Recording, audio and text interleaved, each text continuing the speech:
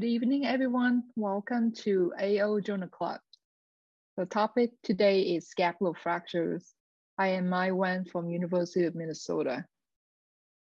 Joining me today are four moderators: Dr. David Weatherby from University of Minnesota, Albert George from Michigan State, Milton Little from Cedars-Sinai, and Chandra Buvulapalli from Tulane University. We are honored today to have four world-renowned expert guest speakers. They are the thought leaders of the field: Dr. Peter Cole from University of Minnesota, Dr. Clifford Jones from Creighton Medical School, Dr. Bill Abramsky from Vanderbilt University, and Dr. David Ring from University of Texas in Austin. First, we will play the interview video that had been pre-recorded by the four moderators and the four guest speakers, and then we'll convene for questions, answer, and discussion of the articles. So without further ado, please start with the first video. Welcome to the Scapula Institute at Regions Hospital in St. Paul, Minnesota. I'm David Weatherby, trauma and upper limb surgeon with the University of Minnesota and North Star Trauma Network. And it is my pleasure to introduce my mentor, partner, and friend, Dr. Peter Cole. Hi, Peter, Dave. How are you doing tonight? Doing very well, thank you. Thanks for having me. So, Peter, tonight we're reviewing your work titled 5 to 10 Year Outcomes of Operatively Treated Scapular Fractures, published in 2018. Can you share with us where your enthusiasm and passion for the scapula came from? Yeah, the truth is that it's not necessarily unique to the scapula. I like a surgical challenge, and I like hard problems. I like answering questions. I like addressing things that don't make sense to me. The scapula is a good fit in a lot of those areas, but I love the talus, the pilon, the midfoot, the pelvis, complex elbow fractures. So, I think it relates more to those things related to hard challenges and new frontiers. Right, than just the scapula itself. That's very fair. What are your thoughts to the philosophy that scapular fractures do just fine on their own? The reality is that you want to tell me that this individual is going to do okay? There's no way. I mean, look at all these fractures here. These are patients that had malunion surgery because they've had, in many cases, years of benign neglect that hasn't worked out so well for them. And so there are a lot of hurting patients that aren't fulfilling, their life streams because of this approach. So they don't all do well. And we know that there's plenty of literature to show us that subgroups of patients simply have bad outcomes. Mm-hmm. That's very fair. This publication represents the longest available follow-up in operatively treated fractures. Over the years, have you changed your indications or techniques at all? Oh, absolutely. There's a lot about the treatment of scapular fractures that has changed in my hands. Even my physical examination has changed. My use of imaging technology, workup of chest wall injuries, the use of EMG nerve conduction studies. My surgical approaches certainly have evolved. We have been working on a mini modified approach, a mini Judet approach, a Mio approach, all to address different kinds of fracture patterns.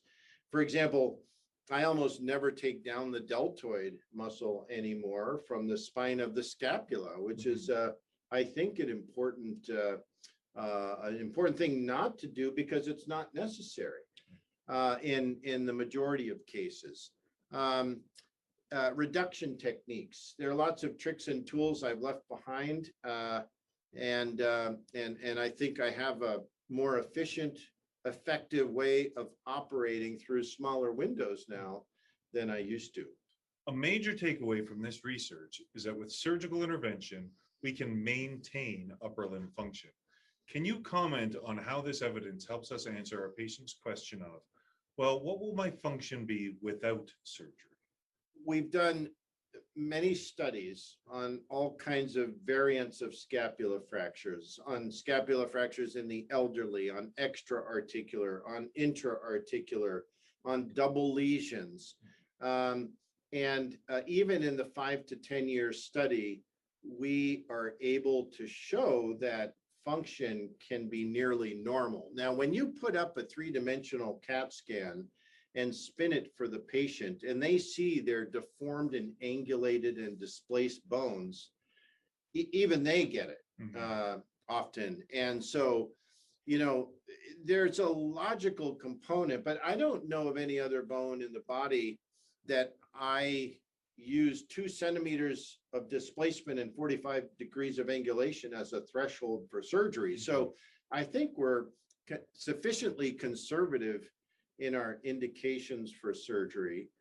And I tell them that I think that they're going to struggle with some limitation of motion, fatigue with overhead activities, many times pain, as evidenced by, you know, a lot of patients that I've operated on, almost 100 now, malunions that, you know, I know they don't all do well, and that function and form and dysfunction and deformity are related to each other. Right, very fair. So what are your thoughts on expanding this research to a randomized controlled trial? Yeah, no, the RCT question is fair. We always hold that up as the holy grail, the coup de grace of investigational research that's going to put all arguments and discussion to rest, right? I've yet to see that. And I'm sure you would agree. And the reason is there are a lot of problems, especially applying RCTs to rare injuries with still limited expertise. And it's because surgeon equipoise is a variable that we can't control for. It's because there's a 40% or so non-acceptance rate of the patients to be included in those trials. It's always a challenge for me when I do RCTs for the patients to accept that they'll be treated randomly. So the dropout is high. Should we chase that ideal? I think it's the right thing to do. But do I need it to, you know, inform the surgery that I do for patients, the indications that I have, the discussion that I have with patients? You know, I don't think I need that to tell me it's the right thing to do. How's that? So lastly, what advice would you have for those of us trauma and shoulder surgeons that don't have nearly as high volume in these injuries? Malarkey. I certainly don't think that's true. If you're a fellowship trained trauma surgeon and you have treated hundreds of patients and thousands of fractures, you know how to treat a scapular fracture. To get in and out, reduce a bone, fix it safely, you have the capacity to do that. Supposing Charles Neer and Emile Letranel had said that, you know, I mean, come on. If you're a mountaineer and you have expertise and you have crampons and pitons and someone shows you a mountain, you don't say, oh, I've never climbed that mountain. That mountain's never been climbed. No, you say, hell yeah, I want to climb that mountain. And I say the same thing for the scapula. Well, malarkey indeed. Thank you so much for your time tonight, Dr. Cole. It's great to hang out with the AO again. Absolutely. Yeah.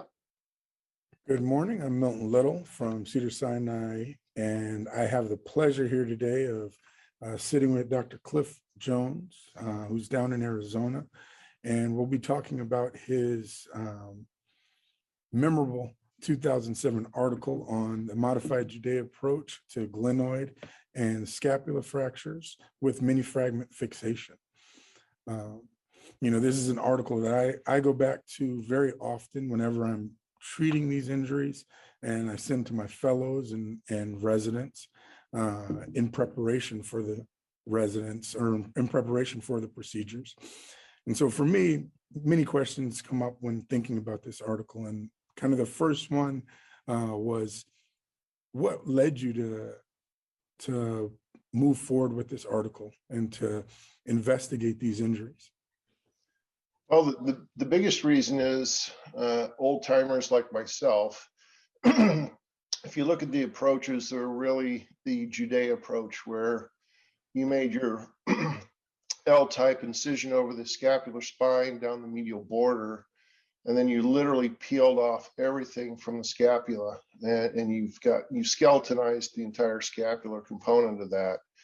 And so back in my era, there weren't a whole lot of these being operated on. I think that's been advanced quite a bit concerning, I think we can debate who you should operate it on and why, but clearly some patients hit that category of, displaced intra-articular glenoid fractures and very displaced scapular body fractures. And Bill Obremski wrote the original component of modified Judet really for scapular body fractures, that classic relative lateralization of the inferior body component. So we want to take a look at our patients to see how well they did or how poorly they did, because also the other components, if you look at some of the literature, was that patients ended up having compartment syndromes after you operated on them and so forth. So again, I think that's a lot due to that stripping component of the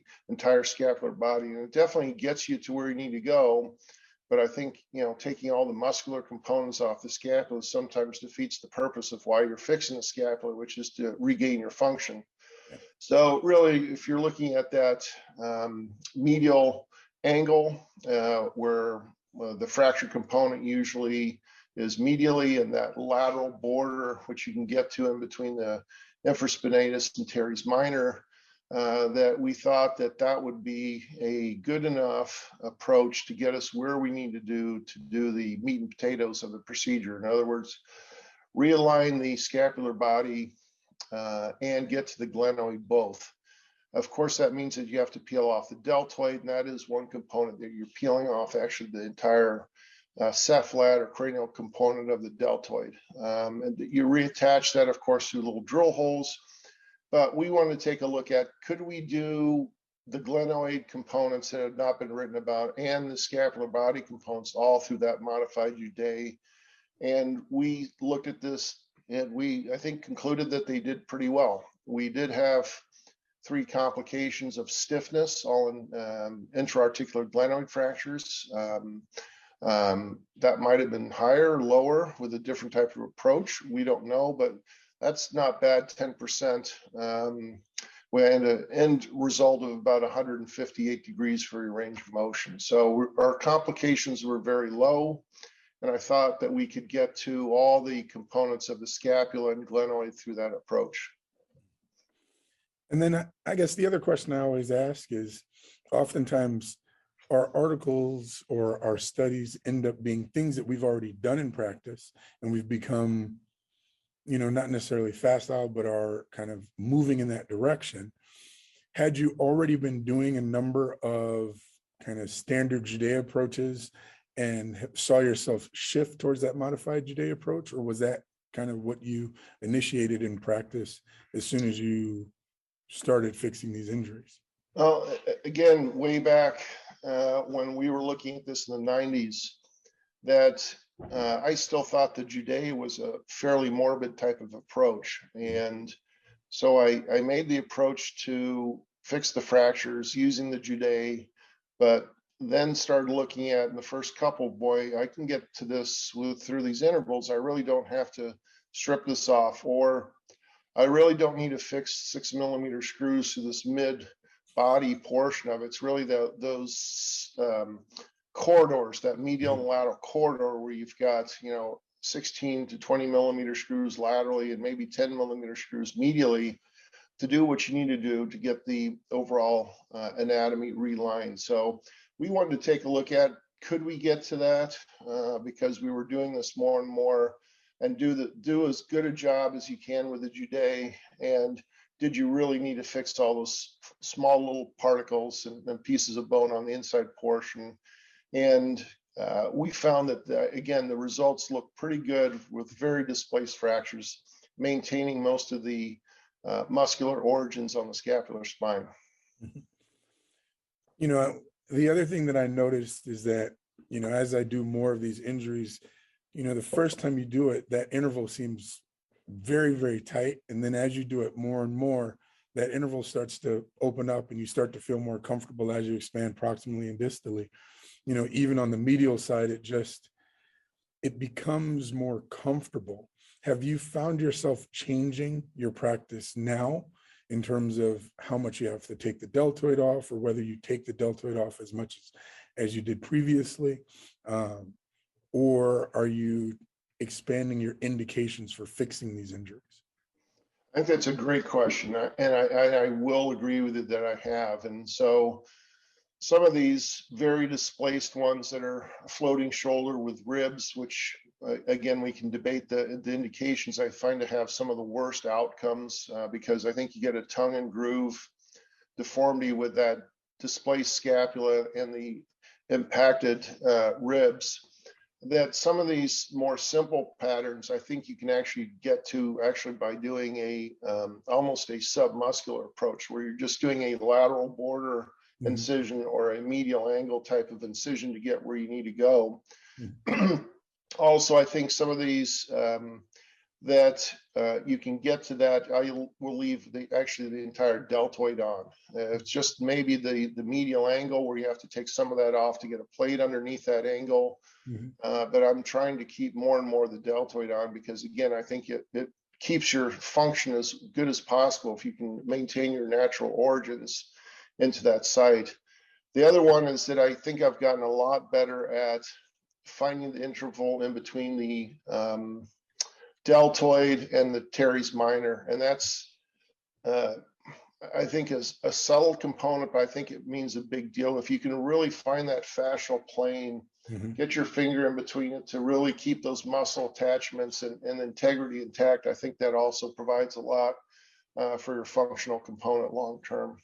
Yeah. If there, as we get down to end of our time together, if there was one or two major takeaways you can say from that article and how that's impacted your future, I'd love to hear them. Sure. Actually, one of the components I think is interesting is that, again, that I think if you're operating on the scapula for certain deformities, that clavicular fixation does not change that. Again, it gets into the papers by Tornetta and Obremski that it's relative lateralization. So it doesn't change that unless you've got, of course, a glenoid neck. That's going to change that some. So definitely clavicular fixation does not change the scapular anatomy. It'll change the droop or the winging to your shoulder, but it won't change the scapular anatomy, number one. Number two is, I think the more you can get at to the scapula, leaving the muscular attachments, I think the better functional anatomy you'll get long-term concerning that. Well, I appreciate you getting up early, and I thank you for your time today. This article is something, like I said, something that I look to very often, and I try to pass on to my junior residents and my fellows, and we really appreciate your work. Thank you very much. All right. Have a wonderful day. You too. I'm here with Dr. Bill Obremski from Vanderbilt discussing his article, Understanding the Concept of Medialization in Scapular Fractures. Dr. Obremski, starting off, first of all, thanks for joining us. And starting off, what gave you the idea for this article? Well, I, like most people, I think at the time, sort of learned that from a blow to the side of the shoulder that the glenoid medialized. I mean, I said it was in the books, and that's just was the dogma at the time. And once I finished my residency at Harborview, where I saw one scapular fracture have fixation, and I think I was in the third or fourth row then, because it wasn't that common. And I, was in practice at the University of North Carolina, and started, doing scapular fractures because no one else would. And I thought, that some of them clearly needed to get fixed, and no other particular joint did we allow 2 to 3 centimeters of displacement as being okay. And so I started fixing them. And on my very first one, using the classic Judet approach, I just noticed that I wasn't lateralizing the glenoid to reduce the fracture. I was medializing the body. And that's what had happened, that the muscle attachment had broken and the whole body shifted laterally. And it just brought that into question of, was that really true, that dogma that from the lateral blow that caused the medialization of the glenoid? And so we tried to do a couple studies to really understand that. And so that sort of started the idea for the article. Yeah, I love that. Just seeing something that's taught as dogma and then real life experience being different, and then studying that. And it's a difficult thing to study. So how'd you choose upon the study method that you came upon? Well, there was, first, as in most things, you try to look at the literature and see if there's anything there, and there was just nothing there. And so this was during the evolution of 3D CT scans. And so we decided to look at 3 things, just tried to look at plain chest x-rays on presentation, and then trying to measure from the midline to the most lateral aspect of the glenoid neck we could find as one measure, and then 2 on the axial cut CT scans, and then 3 on 3D CT scans. And our findings certainly held up with with my impression is that the glenoid was actually not really farther away or medialized, was not closer on the injured side than the uninjured side in the unilateral injuries that we looked at. And in fact, there was a trend towards being farther away, which I thought was really puzzled. And then I think my aha moment there is I'm looking at the CT scan, at the axial CT scans. And if you look at almost every time there's an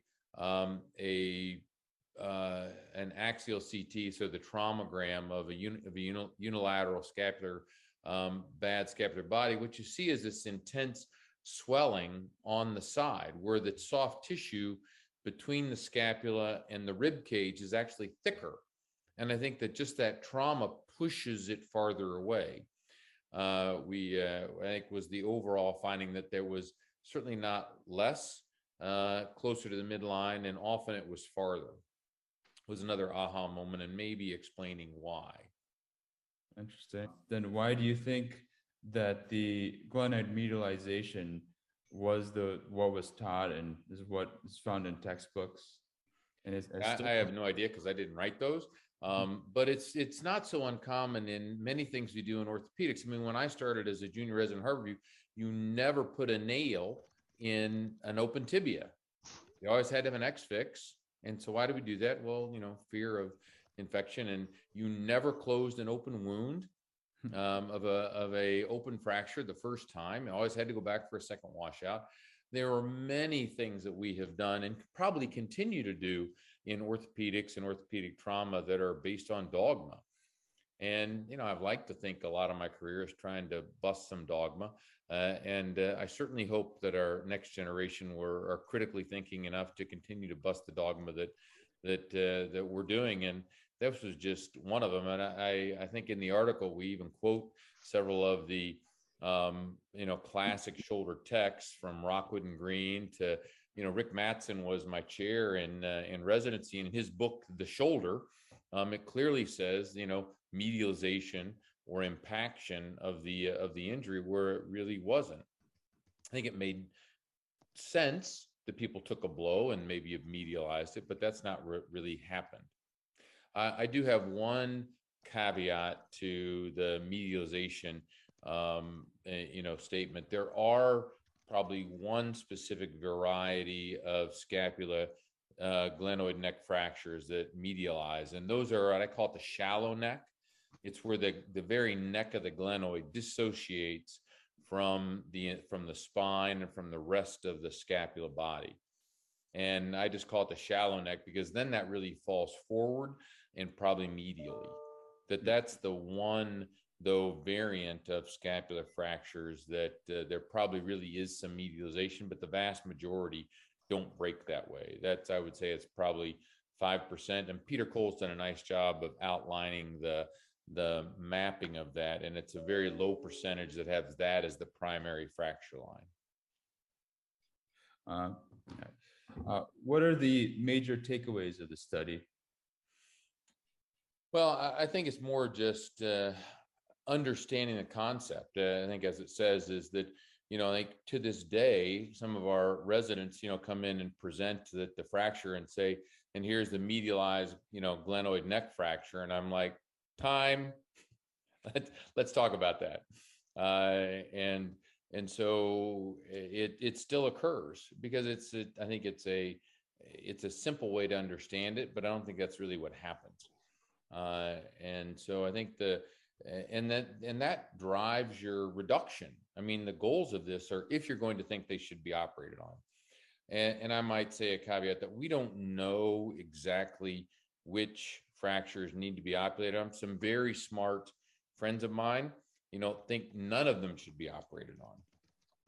And I can't say we have a good prospective, observational, or randomized trial of displaced glenoid neck and scapular body fractures that definitively, proves that they need an operation. I would say that it doesn't make any sense. No other periarticular fracture do we allow that degree of displacement, and that I think that our ability to quantify the displacement and the shoulder function hasn't been good enough. We just haven't done that study. One year at the podium during a controversial discourse between two of our esteemed OTA members, challenged them both to maybe work together to do that. And we actually did a prospective observational trial for a while, got some AO grant funding for it. I think, unfortunately, it didn't quite pan out the way we thought, and we haven't been able to get that published and probably never will. But I still think it's a great study for anybody listening to do, and you're just going to need a lot of centers and agree at the beginning, what is displacement, how do you measure it, and what is function? So that's a great study still, and it needs to be done by our organization. Okay. What are the limitations of the study? Oh, the limitations of the study we wrote, I think, are anything that's a measurement is imprecise, and inter-observer reliability of measurements. And it's certainly not blinded because you know which one's broken, and I knew what my bias was. So that's always questionable. So I would say that the main limitations are reproducibility of the image. With chest x-rays, that's clearly something a little bit tilted one way or the other rotationally, was a limiting factor. And then bias of the measure, and then reproducibility of that measurement on different days could be questioned. What is it, going back, if there's anything you would do differently if you had to redo the study now? I'm sure that with the improved 3D ability to create a 3D image, that it could probably easily be reproduced. It's been more than 10 years, so anybody out there listening, have at it, and please reproduce and do it better, and probably have the same person repeat their measurements at a 2 to 3 week time period for everybody who does it, so you can do some intra and inter-observer reliability assessment. All right, Dr. Ring, thank you very much for joining us for this. And we'll be discussing your article, Extra-Articular Scapular Fractures, Comparison of Theoretical and Actual Treatment. And first off, I think the biggest question for me, just like with any of these journal articles, is what what prompted you to do this study? What was the inspiration behind this article? There's an appropriate discussion about whether there's an opportunity to evolve the way we treat scapular fractures. And Peter Cole's somebody who I've known for a while and spoken with, and he's a strong enthusiast, and it's important to listen to people that have new ideas and consider whether we may have been complacent about something in the past, not in the sense of doing it wrong, but more in the sense of there are options going forward. By the same token, there was this sense that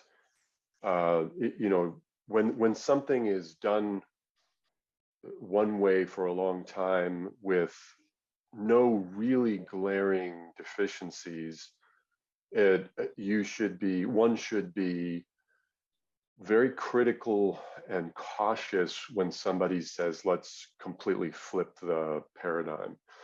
An example might be displaced clavicle fractures. Now, the concept that they all heal was clearly wrong, but the concept that they mostly do fine is clearly right, because now that we have several randomized trials and we look at patient-reported outcome measures, whether or not your fracture heals, people do okay. And that's why it wasn't on our radar before. And my career has been about what patient-reported outcome measures measure. They measure capability and comfort, and those have to do a lot with accommodation, and accommodation has a lot to do with how you interpret what's going on with your body.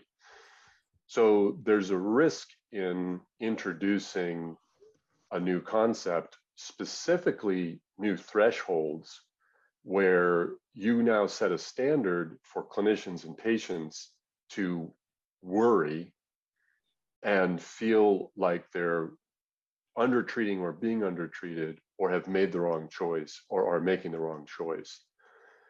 And that undermines everything that's important to most of us about exploring people's values, making sure that their choices are consistent with their values, and being very careful about the balance of potential harms and potential benefits from surgery, which surgery starts at a deficit because it starts with an injury, it starts with a knife. And I think surgeons forget that. We routinely forget that. I think the lay public may also. If you watch Grey's Anatomy, that seems to be the case.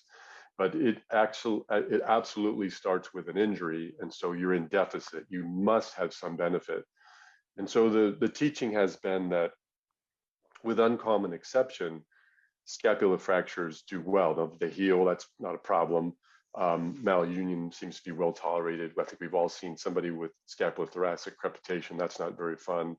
But the relative change in the shape or angulation of the bone has been something that people could accommodate fairly well. And so what I wanted to do was say, what's the gap? What's the potential leap that would happen if everybody started following these guidelines? And just to take a pause and say, are we okay with that? Yeah, I think those are very fair points. And just as you said, it's always good to evaluate whenever there's a suggested or proposed shift in the current paradigm of how things are usually treated. And that was shown in this paper. I thought that there's a huge discrepancy between the number of patients and fractures that met the criteria, or at least one or two of them, versus the ones that actually got operative management, and then also what was actually fixed or the way it was treated was not really in line with the recommendations from the article that's referenced. What do you think kind of went into those discrepancies? Is it just experience? Is it, once again, not knowing whether this is a fully borne out criteria that makes a big difference, like you're sort of saying? What do you think was the reason for that?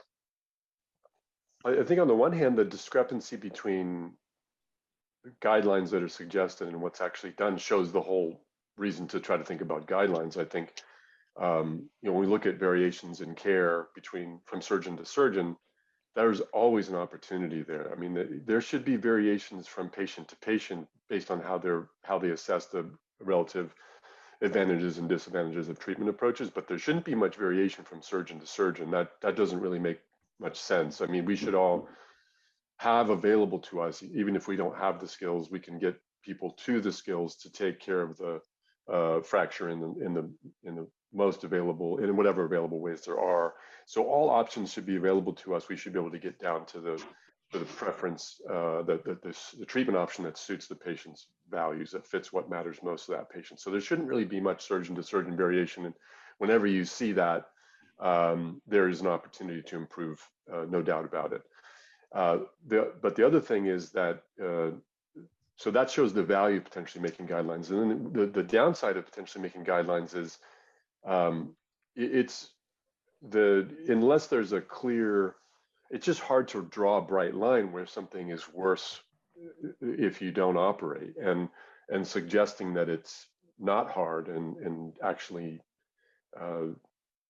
promoting a certain threshold, again, creates it can create a pressure towards treatments that might not match people's assessment of what fits their values. In other words, let's say, I mean, I would certainly, in everything in my life, lean towards non-operative treatment. I think a lot of surgeons are that way. We know we love to be surgeons because we know there's places where surgery is absolutely needed. You know, some of the surgeries that we do are life-saving, like an open tibia fracture used to kill you. So we are very happy with our skills and delighted with our work, and yet we realize that there is that just initial deficit of what surgery is. It's controlled or strategic harm, and therefore we personally would like to avoid it, and we would think that most of our patients would like to avoid it as well. So if we create this threshold where you look at your x-ray and either it looks bad or you measure it bad, and all of a sudden if you choose against surgery you're making the wrong choice, I don't think that's the way we want to formulate this. I think we want to say, hey, look, I've found some evidence that these thresholds may be associated with more discomfort and more incapability, and then somebody could say, okay, what's the strength of the evidence for that? Oh, it looks like it's still pretty provisional. And then if they say, well, let's say that evidence is convincing to me, I'm sold on that. So what's the difference? Like, what do I gain if I line things up better? What's the gain? And then you show them the gain. It's like, well, that's not a whole lot of gain. I'm not sure that's a good enough payoff for me to invest in the potential harms of surgery. And some of those harms are large. You know, so there's like the outlier really bad outcomes. So I think that there's nuances to it rather than a winner. And that's the thing. You don't want to, whenever somebody's formulating something that sounds like who wins or loses, I always look at biomechanical studies this way. Everybody's always trying to find the winner. I just categorically find nothing useful in biomechanical studies, mostly because of that.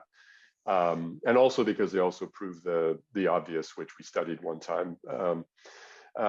So I think we want to make sure that the discussion is about refining the potential harms and potential benefits, and refining how we come to agreement, all clinicians and all patients, about the factors that are the ones to weigh when we're considering potential harms and potential benefits of surgery. Thank you. Those are wonderful interviews from the moderators and the authors.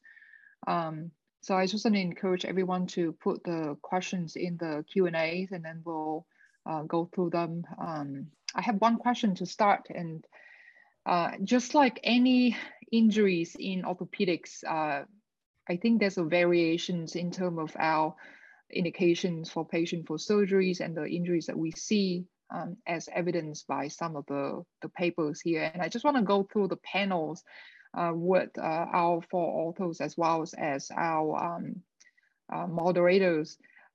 What is the percentage of scapular fracture that you see in your practice that you indicate for surgery? So I'll start here. I have first is Dr. Obremski. Sure, I would guess that it's maybe 10%, but the vast majority are minimally displaced scapular body fractures that are extra-articular. I think, Peter and Cliff, we have a fairly similar threshold, 2 to 3 centimeters, 30 to 45 degrees of angulation. I think if you look at chest wall injury, clavicle medialization, all tend to push me towards fixation, as well as combined with patient to physical exam. Patients who just can't move their arm, they can't generate force because their length tension is completely disrupted of their scapulothoracic motion. In combination with the desire to have an operation. I've had people who no doubt fit the criteria, and they say, no, I'm afraid of surgery, or I'm Amish, or my religious beliefs don't allow it. And so it's got to be all have got to line up: x-rays, exam, and patient desire. Great. Dr. Cole? 12%. 12% of the patients that arrive to our trauma room are operated that have scapular fractures. We've looked at that data over the years, and it's actually trended downward from about 14 to 11 or so. But as Bill says, the vast majority don't require surgery or are not indicated. Dr. Jones? Agree. I would also say that my indications for surgery have changed a lot. Enthusiasm to looking at that many of these people do pretty well without surgery, despite a lot of displacement. And I think everyone's made those same comments. I think it's aligning the expectations of the patient. If they do a lot of overhead activities with a droopy shoulder, and as Bill stated, the inability to do much from a functional component, and or the other one that Bill probably didn't talk about was the glenopolar angle component. I think is one that's, compare with a contralateral side more than 10 degrees, it really changes your shoulder dyskinesia. But I think the other thing that's changed is my enthusiasm looking at this more and more has become less.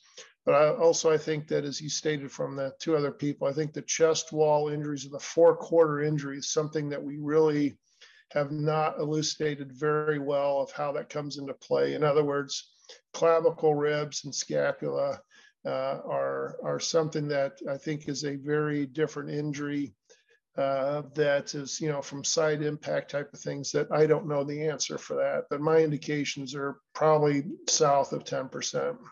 And Cliff or Peter, I think I put a question in the chat. Just the other indication that's really changed me is the closed head injured patients. I'm just curious on your opinion on that. I've really backed away from some of those with the bad head injury because of the HO that I've had a couple patients. Just if you do all that dissection and their whole posterior musculature turns to bone, I don't think I've helped them. Yeah, I think it's also one that's changed. I think Peter would probably agree that doing some direct exposures rather than extensile exposures for some of these people allows you to get what you need to do, kind of your lateral border, your medial angle type of thing, and or just fixing the clavicle to get the shoulder out to length really changes a lot of those types of things. I also think that probably compared to 20 years ago, there's a lot more enthusiasm with the general surgeons to fix chest wall injuries. It's changed a lot of this also. Dr. Ring, I think, yeah. Oh, I just want to finish with the author about the answer. Do you agree with the 10 to 14% that have been, seems like pretty closely agreed by the three? You asking me?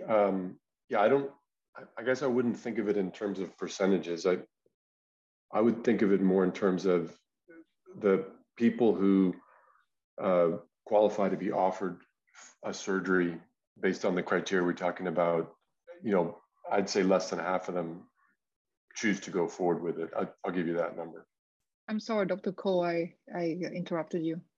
Well, just for context, when you look at the population of patients that meet the guidelines that Dr. Ring is referring to, that are, I think, mostly well accepted on this panel as pivot points to discuss, the potential benefits for surgery. 80% of those patients have rib fractures, and a third of them have clavicle fractures. So the reality is that if the energy is high enough to displace and angulate the scapula fracture, that meets indications, the truth is it's usually in the context of other underlying fractures. And I think Cliff is absolutely right. The lateral implosion injury of the forequarter is a big deal, and it needs to be thought of as an entire unit, as we would think of the ankle, wrist, or elbow. And it's not a scapula in isolation. And I think that the indications for stabilization of other injuries will evolve over time to probably a more aggressive approach in terms of thresholds for surgery of the chest wall and other double or triple lesions of the superior shoulder suspensory complex and the sternoclavicular joint. It's all connected. Those are great comments. I know that the lateral explosion injury are one of the hot topic as well, and scapular injury happen in chest fracture as well as other fractures around the area. And actually, one of our moderators, Albert George, you did some work on that, right, Albert? Yeah, actually, I did some work with Dr. Cole when I was at fellowship in Minnesota, looking at these injury patterns, the forequarter lateral implosion injuries. And yeah, there's a high association of those injuries. And I guess in context, in Minnesota, the 6 orthopedic trauma surgeons there are the ones who fix all the rib fractures at Regions. So that's part of the reason we looked into that to study it more. And like Dr. Cole said, I think that's going to be another kind of frontier for us to understand better how to take care of these patients. What about the rest of the panelists? As we talk about the kind of changes in your approach, i.e. decreasing your, taking down the deltoid, avoiding the extensile approaches when you can, and using windows such as the medial and lateral window. You mentioned that you're still doing about 10% of the injuries that come in.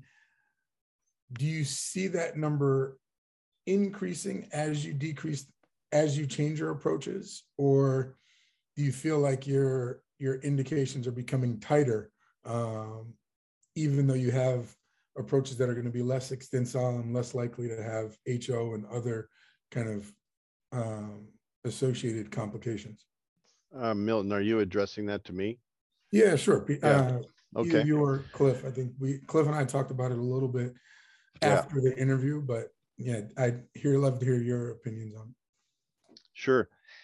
The reality is that I think the guidelines that I established for myself, and I prefer the term guidelines. It's a starting point for a conversation rather than an indication or a threshold. Those have not changed. I've changed a lot of things about scapula surgery in 20 years, but I have not changed my indications for the discussion. I've certainly modified the surgical footprint and decreased it where possible. To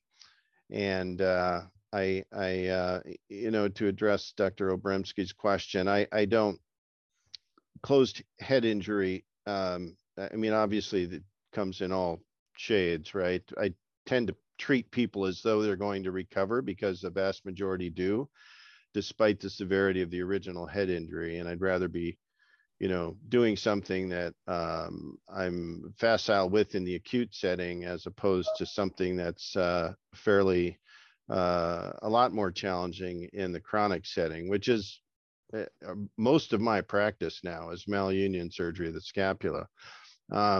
So I think that and I'm not so bothered by the extensile Judet approach. The 5 to 10 year study that was presented the majority of those were treated with an extensile approach between 2005 and 2010, because I often didn't see the patient for 3 or 4 or 5 weeks because of things like femur fractures and head injuries, and not being able to find someone to treat them, and referrals and so on. So, you know, we do have a phenomena that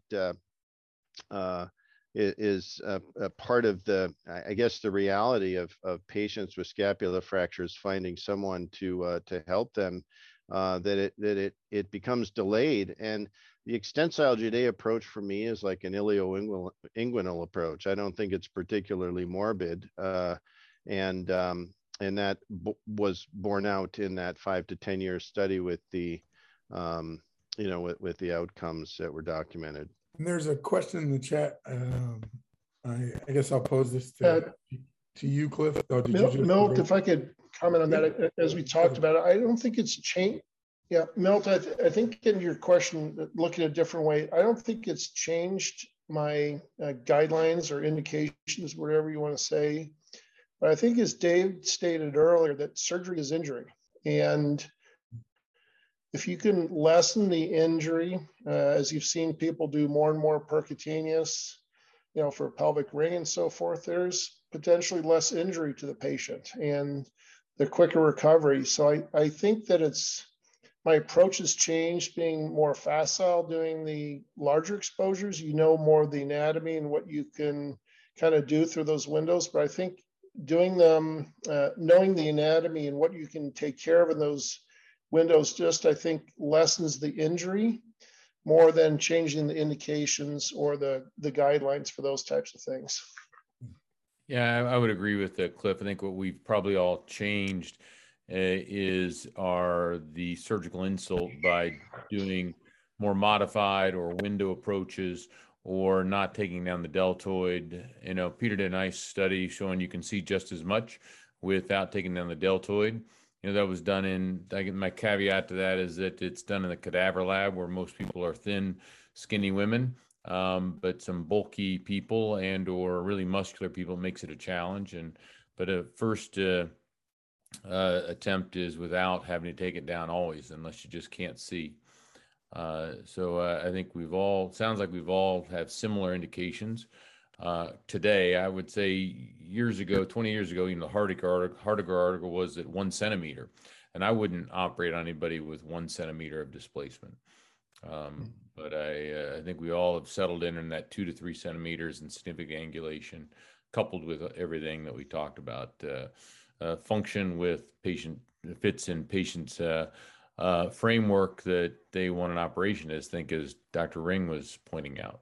There's one article that I actually was not able to select because we already have 4 really good articles already. But Milton, you talk about the tenotomy as an option to expand your field view.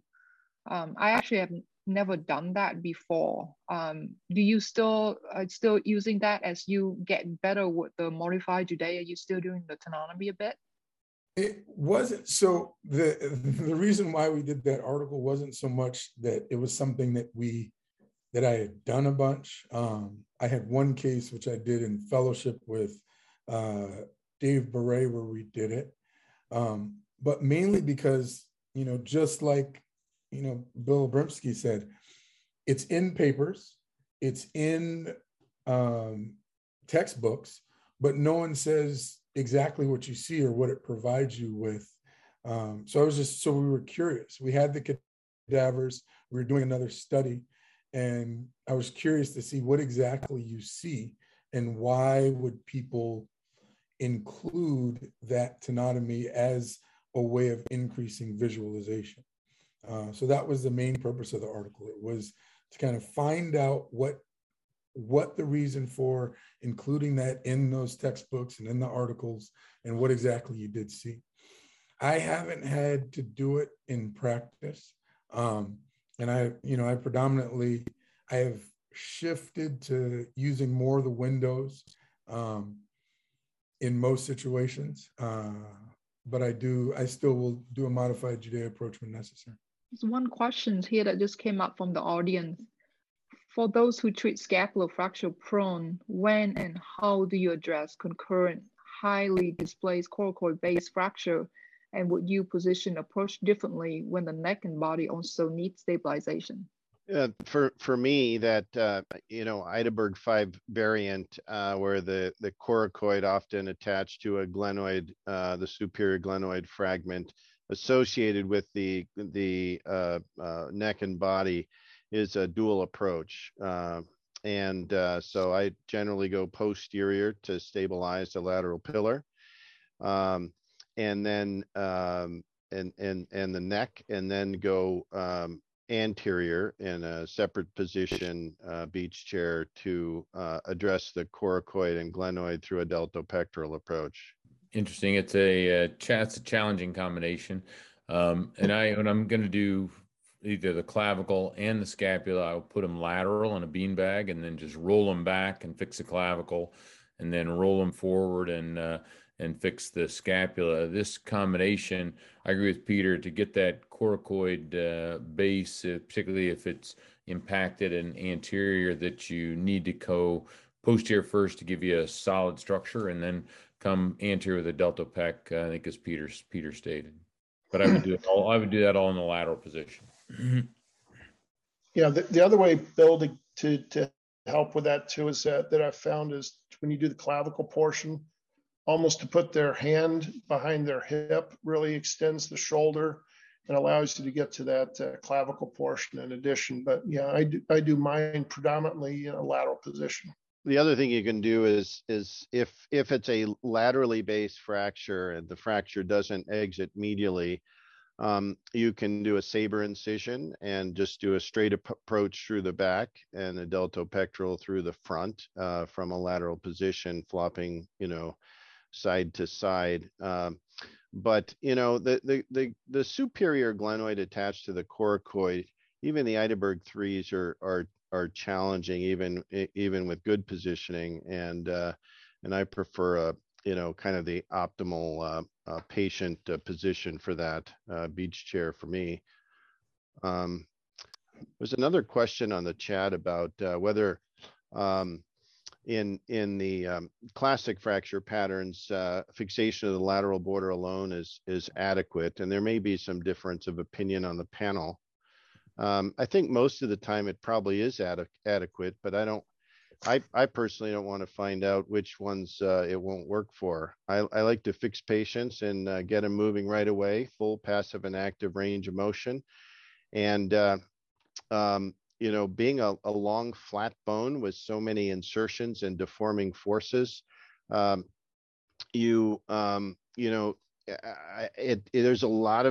a big moment arm when you get patients moving quickly on the medial and superior surfaces of the scapula, that I don't like to leave them unfixed. So do they need it every time? No, they're certainly not. I'm sure that lateral fixation alone, especially if you did 90-90 or dual plate fixation, would probably be just fine in the majority of cases.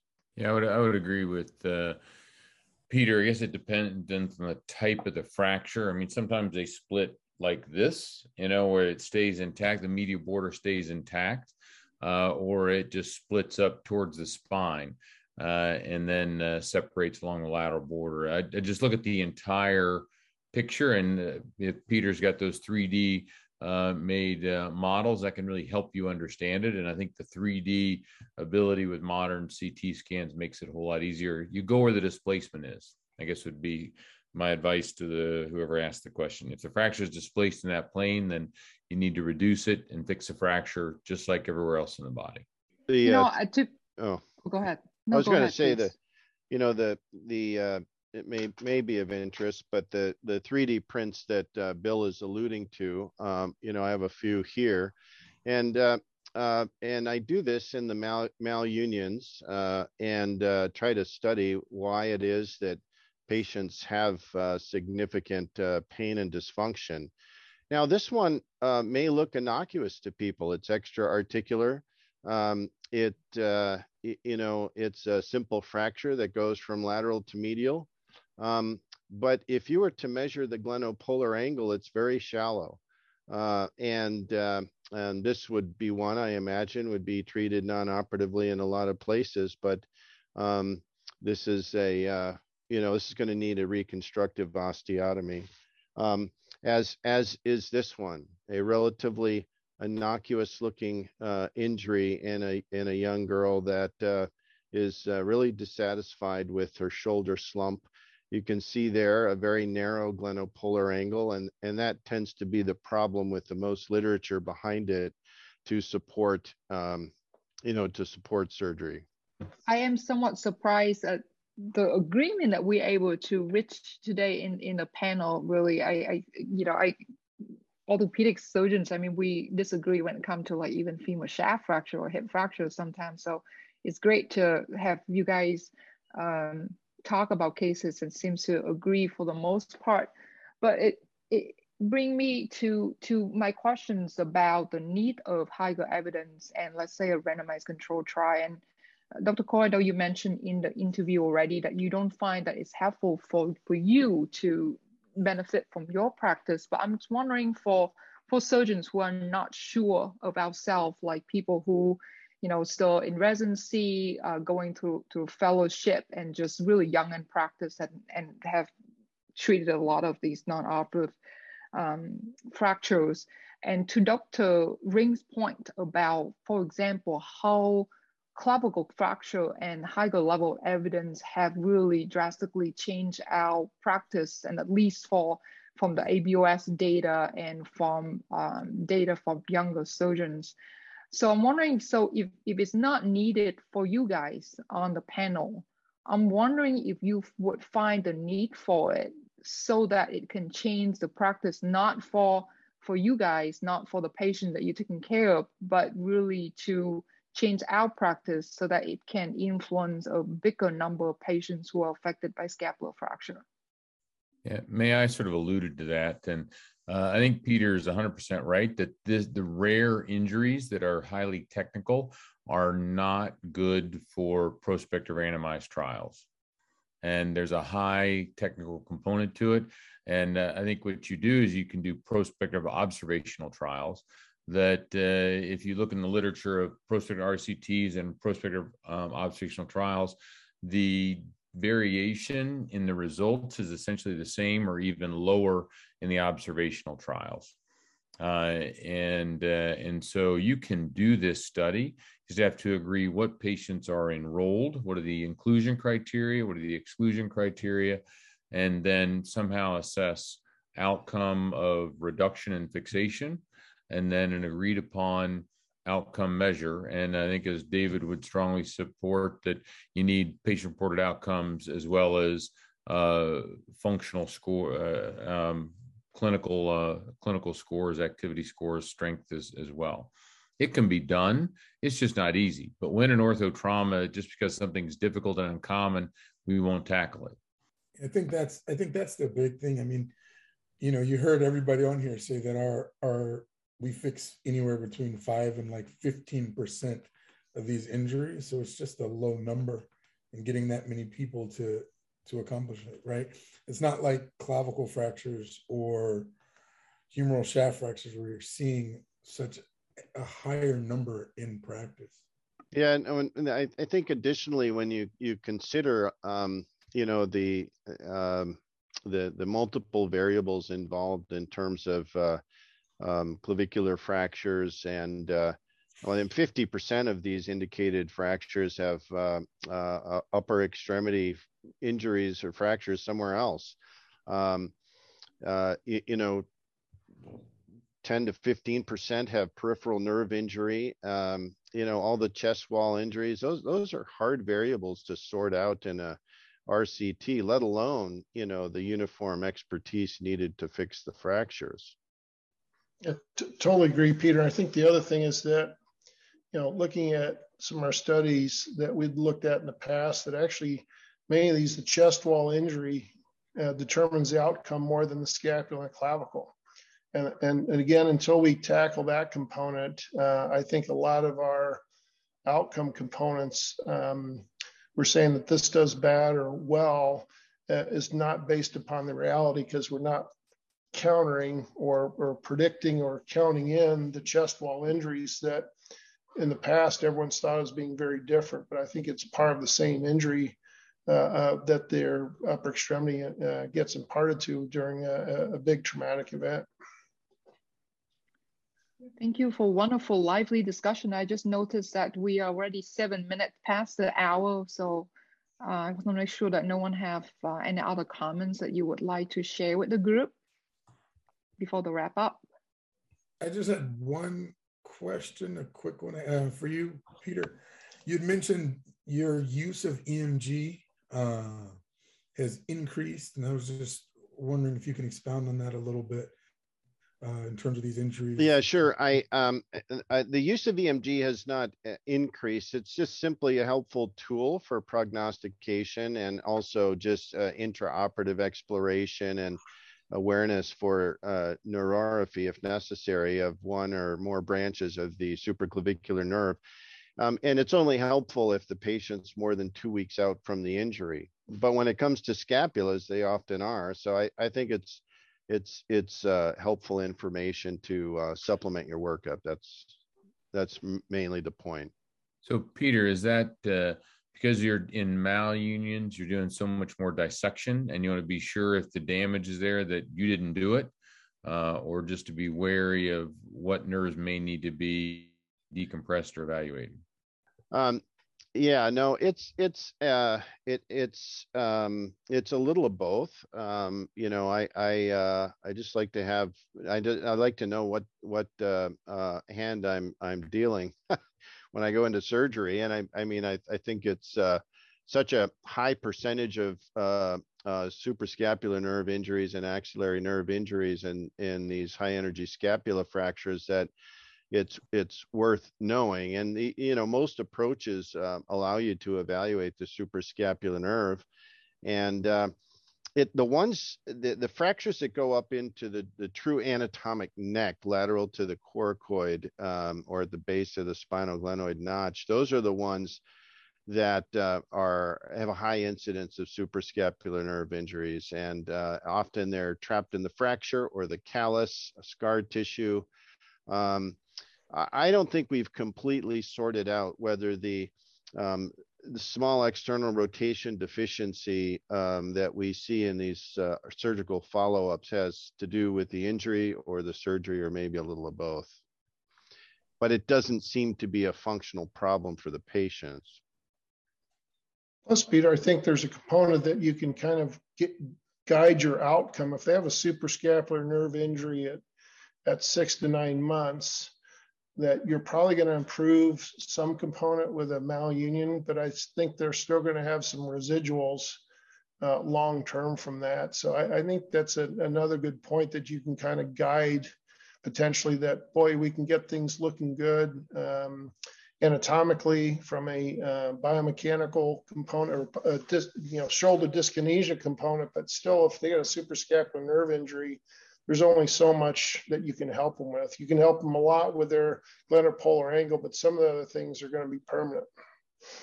Dr. Cole, there's actually a question that Dr. Weatherby already addressed, but I think it's sort of along some of these lines we're talking about with nerve function. And the question was, are there any specific concurrent traumatic nerve injuries, brachial plexus injury or axillary nerve injury, that you would find a contraindication to scapular ORIF? Or I guess then in addition to that, is there anything that about a nerve injury that would change what you do, either from the preoperative workup or how you manage them operatively? Yeah, well, you know, it's not often that scapulothoracic dissociation, which is on the far extreme, is associated with scapula fractures because of the vector of forces required to create those injuries. But if a brachial plexus injury is severe enough, you know, we do a workup with an MRI and a myelogram, and if the cervical roots are torn or there's a complete lesion of the brachial plexus, then I'm thinking more of above elbow amputation and eventual arthrodesis of the glenohumeral joint. You know, those are rare situations, and that's more a discussion in the context of scapulothoracic dissociation, which Cliff has also written about, bad injuries, but different treatment considerations. Incomplete lesions, generally resolve, and I've seen axillary and suprascapular nerves which are completely out, and at roughly between 8 to 10 months begin a recovery when the nerve regenerates and matches the motor end plates. It's impressive to see how quickly patients will get better at that point. Okay, well, I just want to be mindful of everyone's time. So thank you so much for the discussion today. It's really wonderful to have all different perspectives from really the world expert in this topic. There are two more journal club coming up, one in May on infections and one in June for pediatrics. So please remember to register for those sessions. All the recording will be available, for this session will be available within 24 hours in YouTube, and the rest of the other sessions for Journal Club will be available that you can access in YouTube as well as through your AO account. Thank you, everyone. Have a good night.